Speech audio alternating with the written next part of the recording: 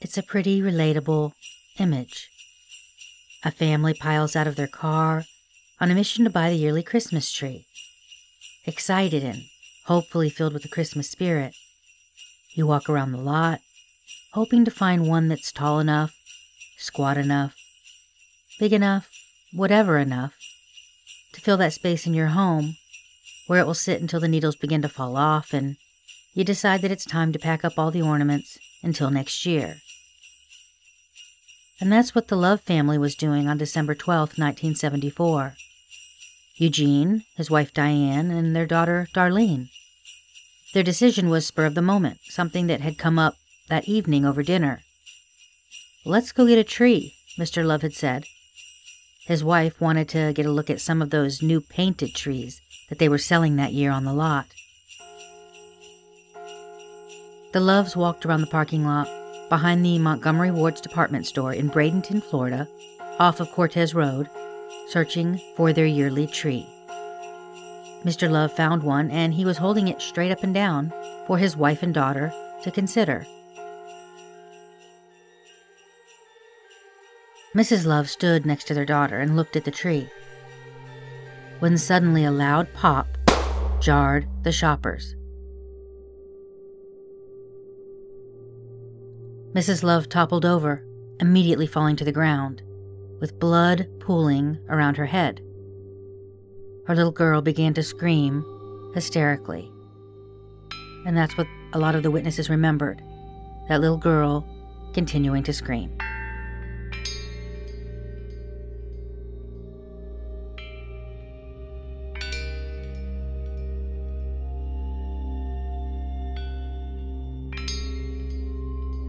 The skies were cloudy and threatening rain, wrote Detective McKay as he later documented what occurred that evening. It was a cool winter night in Florida when he received a call from dispatch at 8:05 p.m. He headed to the scene. Bradenton Fire Department left the station at 8:04 p.m., so they beat him there and were tending to the gunshot victim as McKay rolled up. While the first responders worked on the patient and got her into the ambulance, Detective McKay and two other law enforcement officers began talking to witnesses. The immediate consensus was that the shot sounded like it came from a vehicle driving on Cortez Road, right next to the lot where the Christmas trees were being displayed. No other projectiles were located aside from the one that would later be removed from Mrs. Love, and she would be pronounced dead at the hospital. Later that evening, when Detective McKay made it back to the station, he knew that he would need the help of the public, so he obtained permission to notify the media immediately and put out a plea for any information that the public may have. It appears that that was done that same night. The first important question that I have is whether that plea made it to the 11 o'clock news broadcast that night. This detail will become important soon enough, because another crime was committed that night, and the individuals involved had driven past the Montgomery Wards store right at the time of the shooting. So let's talk about that.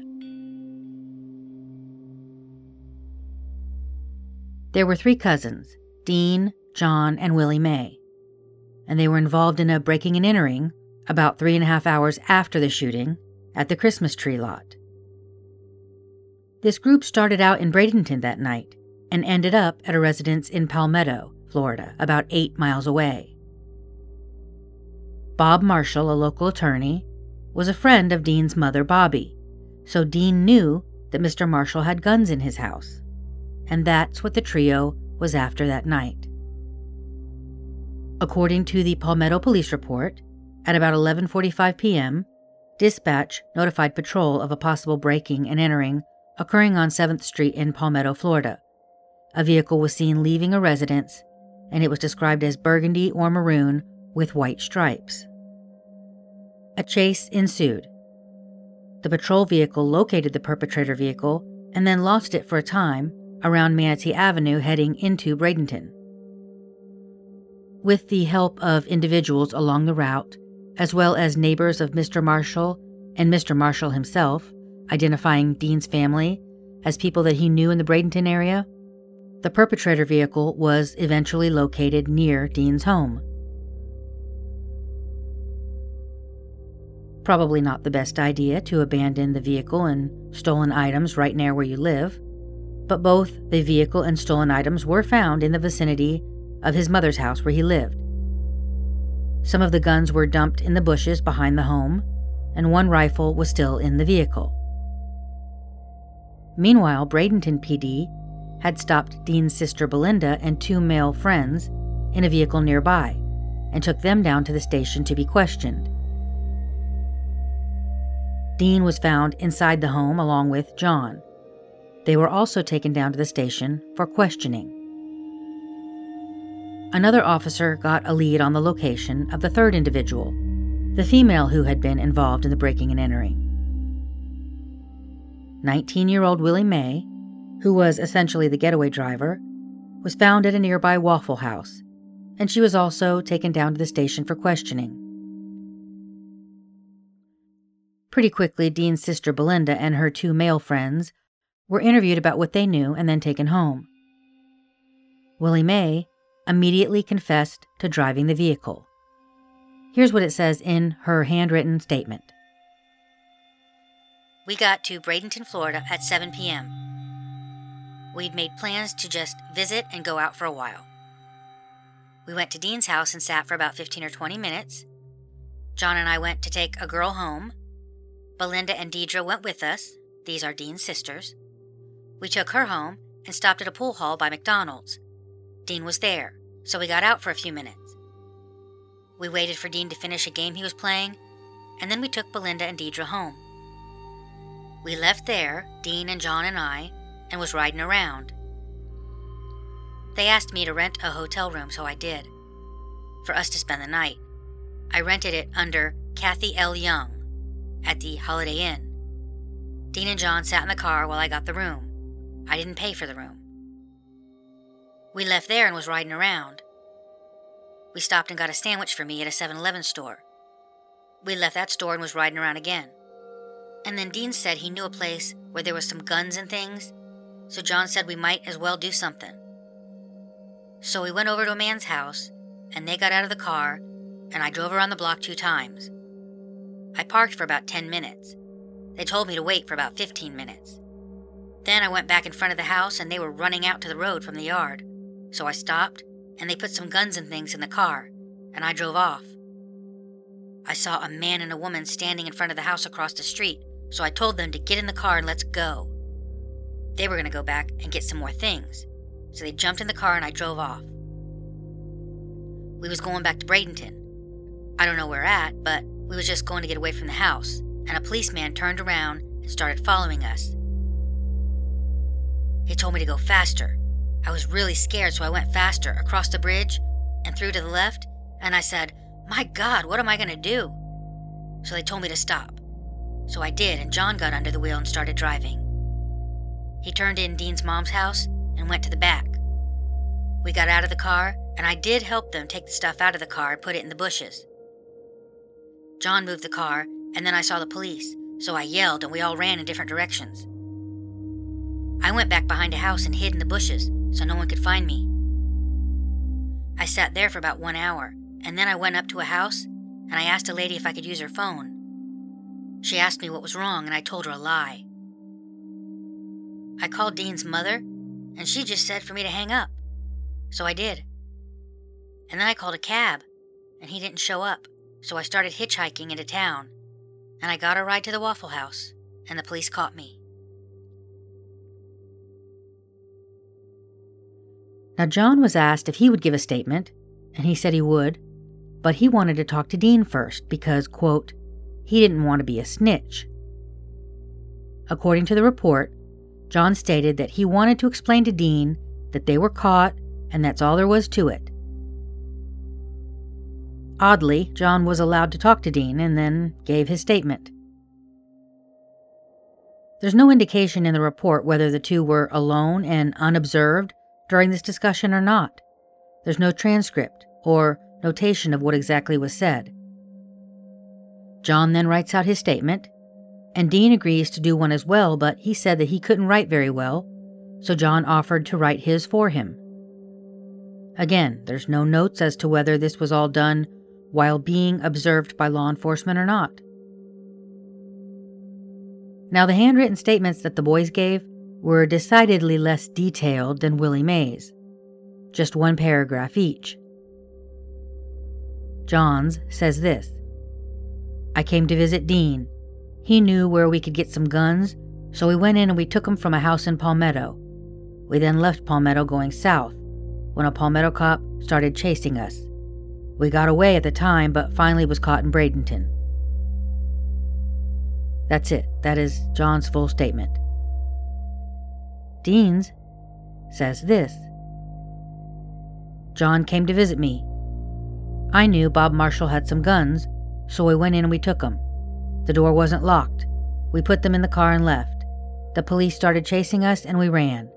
We finally got caught in Bradenton."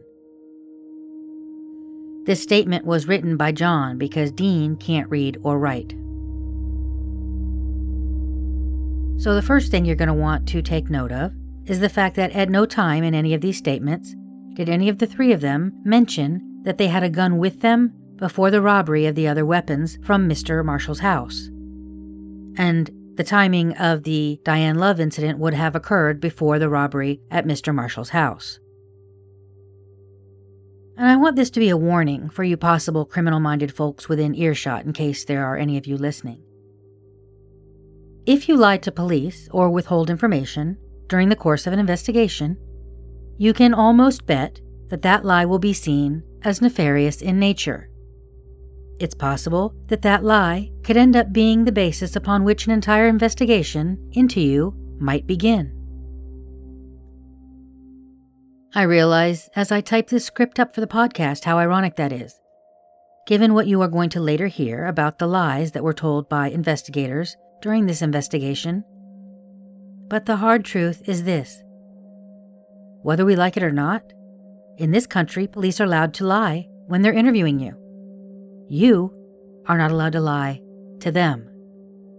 And if you're being questioned by a federal agent, you really don't want to lie to them.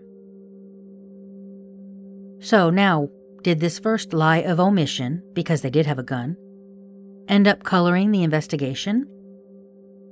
Well, let's just say it was but one detail that had investigators cutting their eyes in their direction. The day after the shooting, on December 13th, a boyfriend of Dean's mom contacted the sheriff's department saying that he had information about the woman who was shot at Montgomery Wards. He told police that he had received a call from Dean's mother, Bobby, in the early morning hours after the incident, saying that her son Dean and his cousin John had been arrested for breaking and entering. They were being held at the Palmetto jail. Dean's mom asked this boyfriend to go bail her son and nephew out of jail. And he went up there, but when he learned that they had stolen a bunch of guns from the house of a local resident, he refused to post their bond. This boyfriend left the jail and went back to tell Bobby that he wasn't going to do it. And at that point, Bobby agreed, telling him, quote, not to spend any money on them because they had shot the woman at Montgomery Wards. This boyfriend said that he didn't pay her too much mind because he didn't even know about the shooting at the time, and he didn't learn about it until later that day when he got the newspaper and read about Diane Love being shot at the Christmas tree lot behind the shopping center off Cortez Road. Then he immediately called the sheriff's department about what had occurred the previous night. In the following days, investigators took that boyfriend with them to talk to Bobby. They tried multiple times to contact her to no avail. On one of these visits, just days after the shooting, Dean was present at her house when they came looking for her. So they decided to interview him again, and this time they taped the conversation.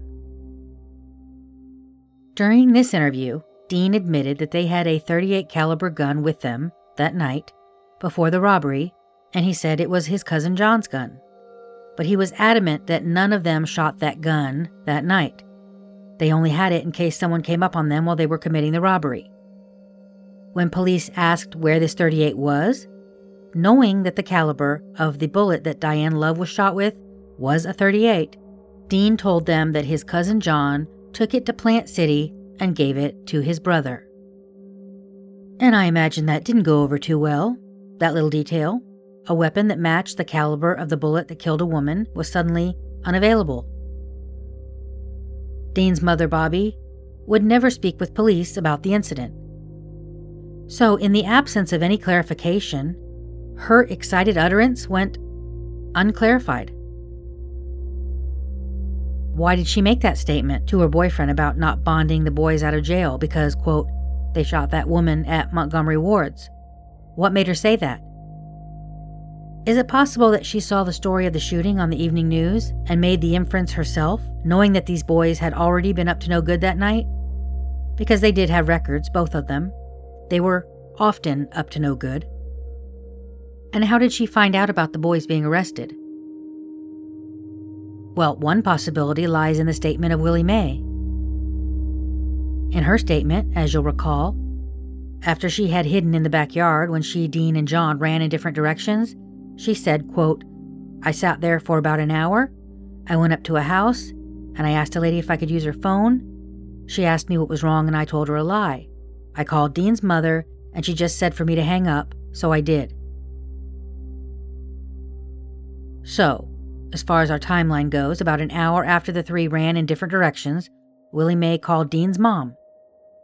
We know that police arrived at Dean's house and found the abandoned vehicle and stolen items after 11:45 p.m., when patrol got that original dispatch and began pursuit.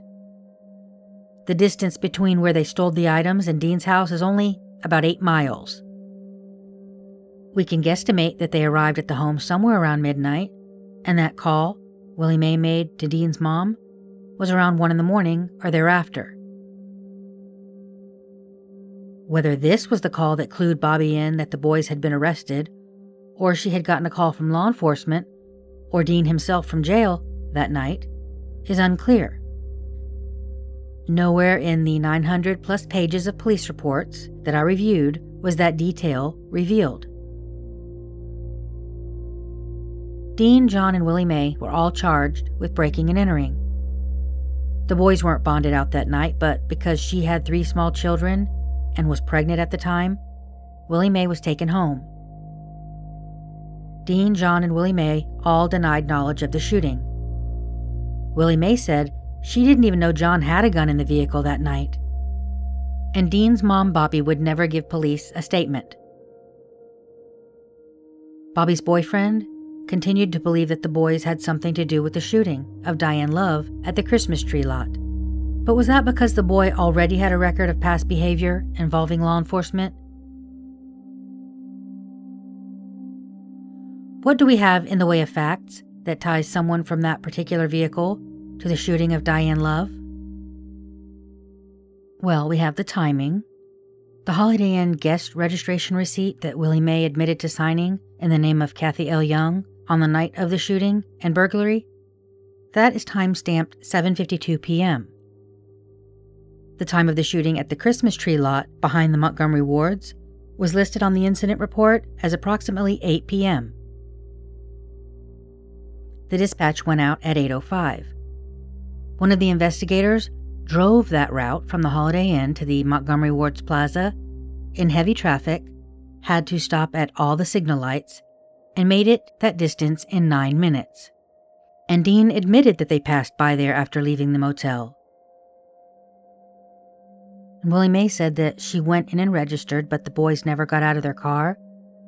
They left to go driving around directly after she registered. That would literally get those 3 to the intersection in question at the exact time of the shooting. So that basically checks off opportunity from the motive, means, and opportunity checklist. There appears to be no motive in this case as far as law enforcement can see. They believe that whoever took a shot from a moving vehicle that night in December of 1974 wasn't aiming at Diane Love. It was a motiveless, random, stupid crime that unfortunately had dire consequences.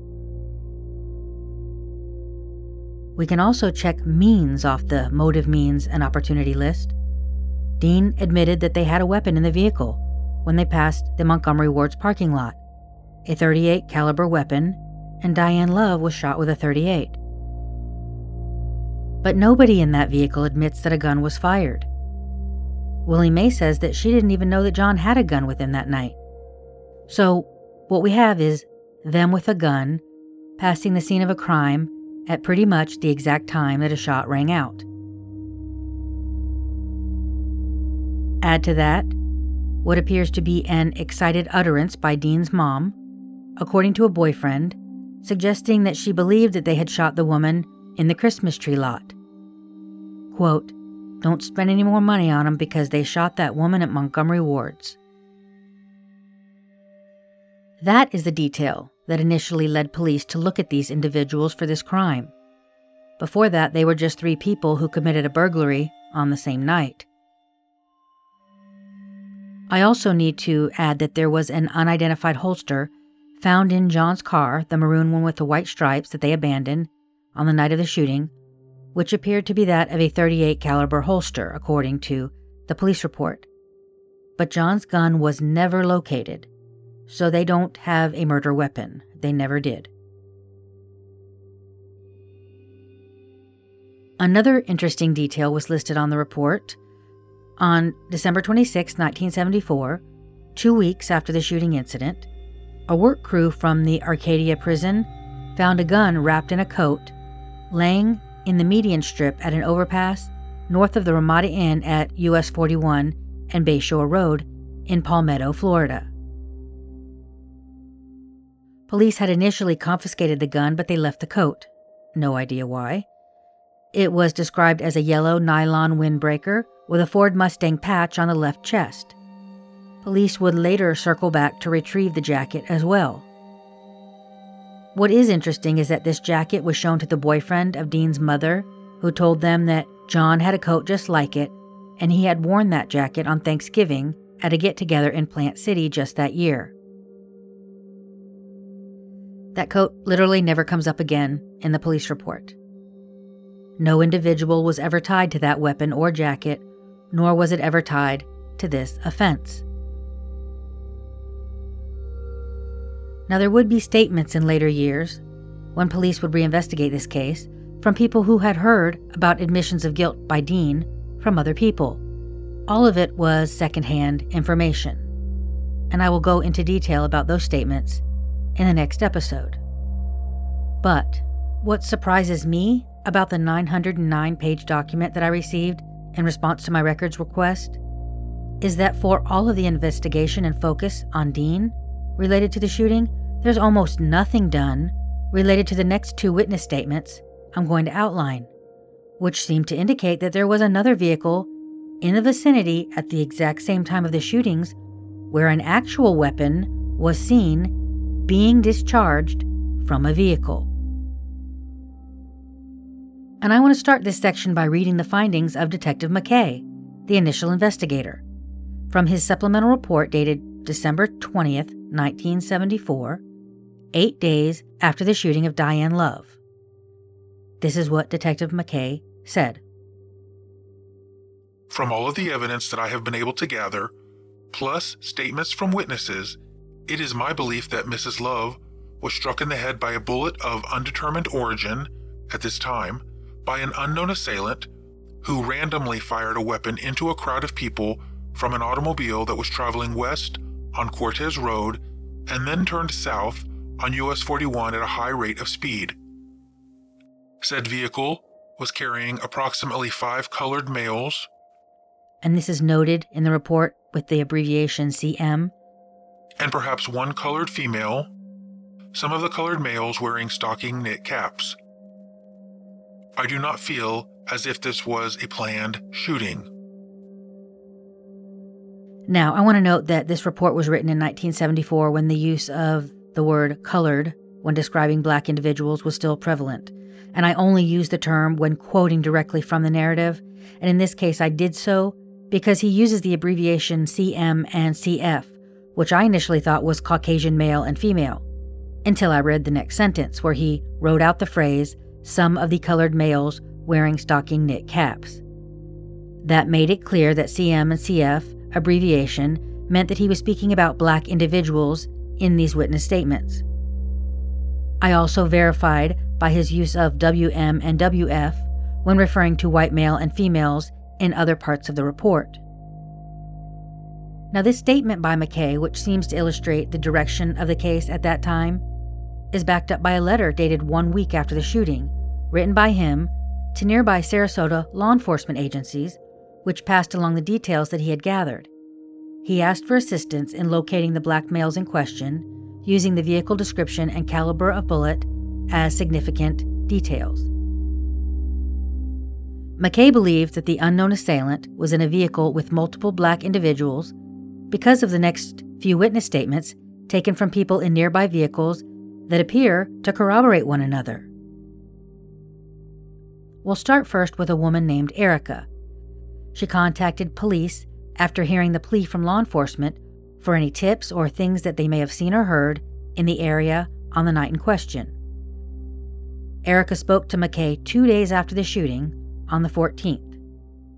According to her statement, Erica was in the car with 4 German men, and they were on Cortez Road in Bradenton, headed west toward the beach. They were stopped at a red light. When the light, which was at 9th Street, turned green, the car on their left took off fast and she heard a bang. The driver of her vehicle immediately recognized it as a gunshot. Erica saw a window to the vehicle was half open and a young black boy was leaning out the window holding a pistol.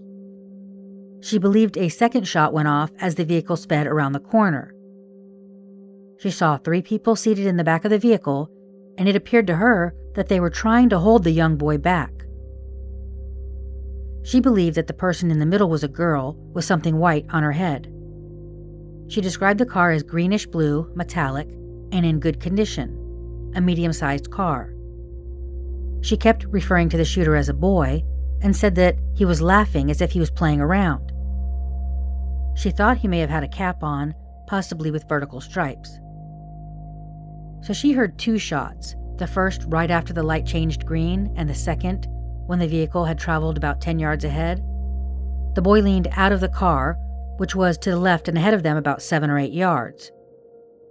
The people in the back were trying to pull him back, and he laughed, pulled away, and she saw the flash of the gun with the second shot. Their vehicle was in the middle lane and the shooter was leaning out of a vehicle in the left lane. And it shocked everyone in their car because they were so close to the other vehicle when the first shot rang out. They believed it could have entered their vehicle, so they hung back. She said there were a few cars behind them, but she didn't think traffic was particularly heavy. She believed the car had 5 people in it because there would have been the driver plus the boy who hung out of the front passenger window, plus the 3 individuals that she saw in the back seat. And the time that this occurred is important. Erica was part of a group of 10 that were to meet at the mall in front of Mass Brothers at 7:45. She said one of the gentlemen in their group was missing, so her husband had left, but her group waited a few minutes before walking to the car and leaving, so she estimated the time when this incident occurred had to have been right around 8 p.m. Another witness to this event, a man named Mr. Mitchell, reported that 4 or 5 black males in a green Pontiac pulled next to him at the traffic light on Cortez Road and 9th Street at approximately 8:05 p.m. So this would be the exact time and the exact place where Erica said she saw what she saw. Mr. Mitchell had been following this vehicle on the road, and he had suspected that the occupants had been intoxicated. He said they threw something on top of his car, but he didn't get out to check it. When the light changed, Mr. Mitchell said that he heard what sounded like firecrackers. The vehicle in question was a green Pontiac, possibly a Bonneville, with a license tag that began with the number 16. That's all he could remember, other than the registration sticker was 1975. In addition to these 2 witnesses of what appears to be the same vehicle from which shots were fired directly by the Montgomery Wards Christmas tree lot, there were some accompanying reports that seemed to suggest that they may have witnessed the same vehicle at other times. In a report dated December 13, 1974 at 12:45 in the afternoon, the day after the shooting, 2 individuals were stopped at the 1800 block of Talavast Road, named John Willis and Willie Marshall. They were 21 and 17, respectively. The vehicle that was stopped was registered to John Willis, a black male, and it was a 1964 green Pontiac Bonneville 4-door with the license plate that began with 16. When the two were asked where they were the previous night, the men claimed that they went to Palmetto at about 6:30 p.m. and were with 2 black females until around 9:30 p.m. The officer noted that they were reluctant to speak to him. On this same day, a few hours later, at 5:15 p.m., a report was taken from a woman who observed a green car with 2 men in it on her way home that evening. They passed her going north on 301, and a gun was fired from their vehicle. She said it was close enough to hurt her ears. She reported this incident as soon as she read of the shooting at Montgomery Wards. So, in this set of facts, we have multiple people who appear to have seen a similar green vehicle. 2 of those witnesses encountered this vehicle at the intersection by the Montgomery Ward store where Diane Liv was shot at the exact time of the shooting. One of the witnesses literally saw someone inside the green vehicle brandishing a firearm and hear one shot and then see the flash of the second shot. The next day, 2 black males were stopped in a vehicle matching the description of the one seen by these witnesses, down to the same first 2 numbers on the license plate. Later that day, another woman encountered 2 black men in a green vehicle from which a gun was fired. So here's what I'd like to know. Where is the follow-up with the 2 females that John Willis and Willie Marshall say that they were during the relevant time period on the 12th? Where are literally any more witness statements related to John Willis or Willie Marshall? There's nothing. What I just related to you is it. That's all we have on that car or these witnesses. There is nothing else in the report about these individuals other than a couple pages from John Willis's rap sheet, which indicated that he already had 2 separate charges from 5 years prior, exactly a week apart, in 2 different counties of, get this, improper exhibit of weapons. He also had some burglaries on his record. And that's it. There doesn't appear to have been any more investigation into these possible persons of interest, even though the green Pontiac registered to Willis matched the description of the vehicle that had shots fired from it in multiple instances. Why? Why did they focus solely on Dean to the exclusion of these other, at least equally viable suspects? I'll see if I can answer that for you in the next episode. Stay tuned.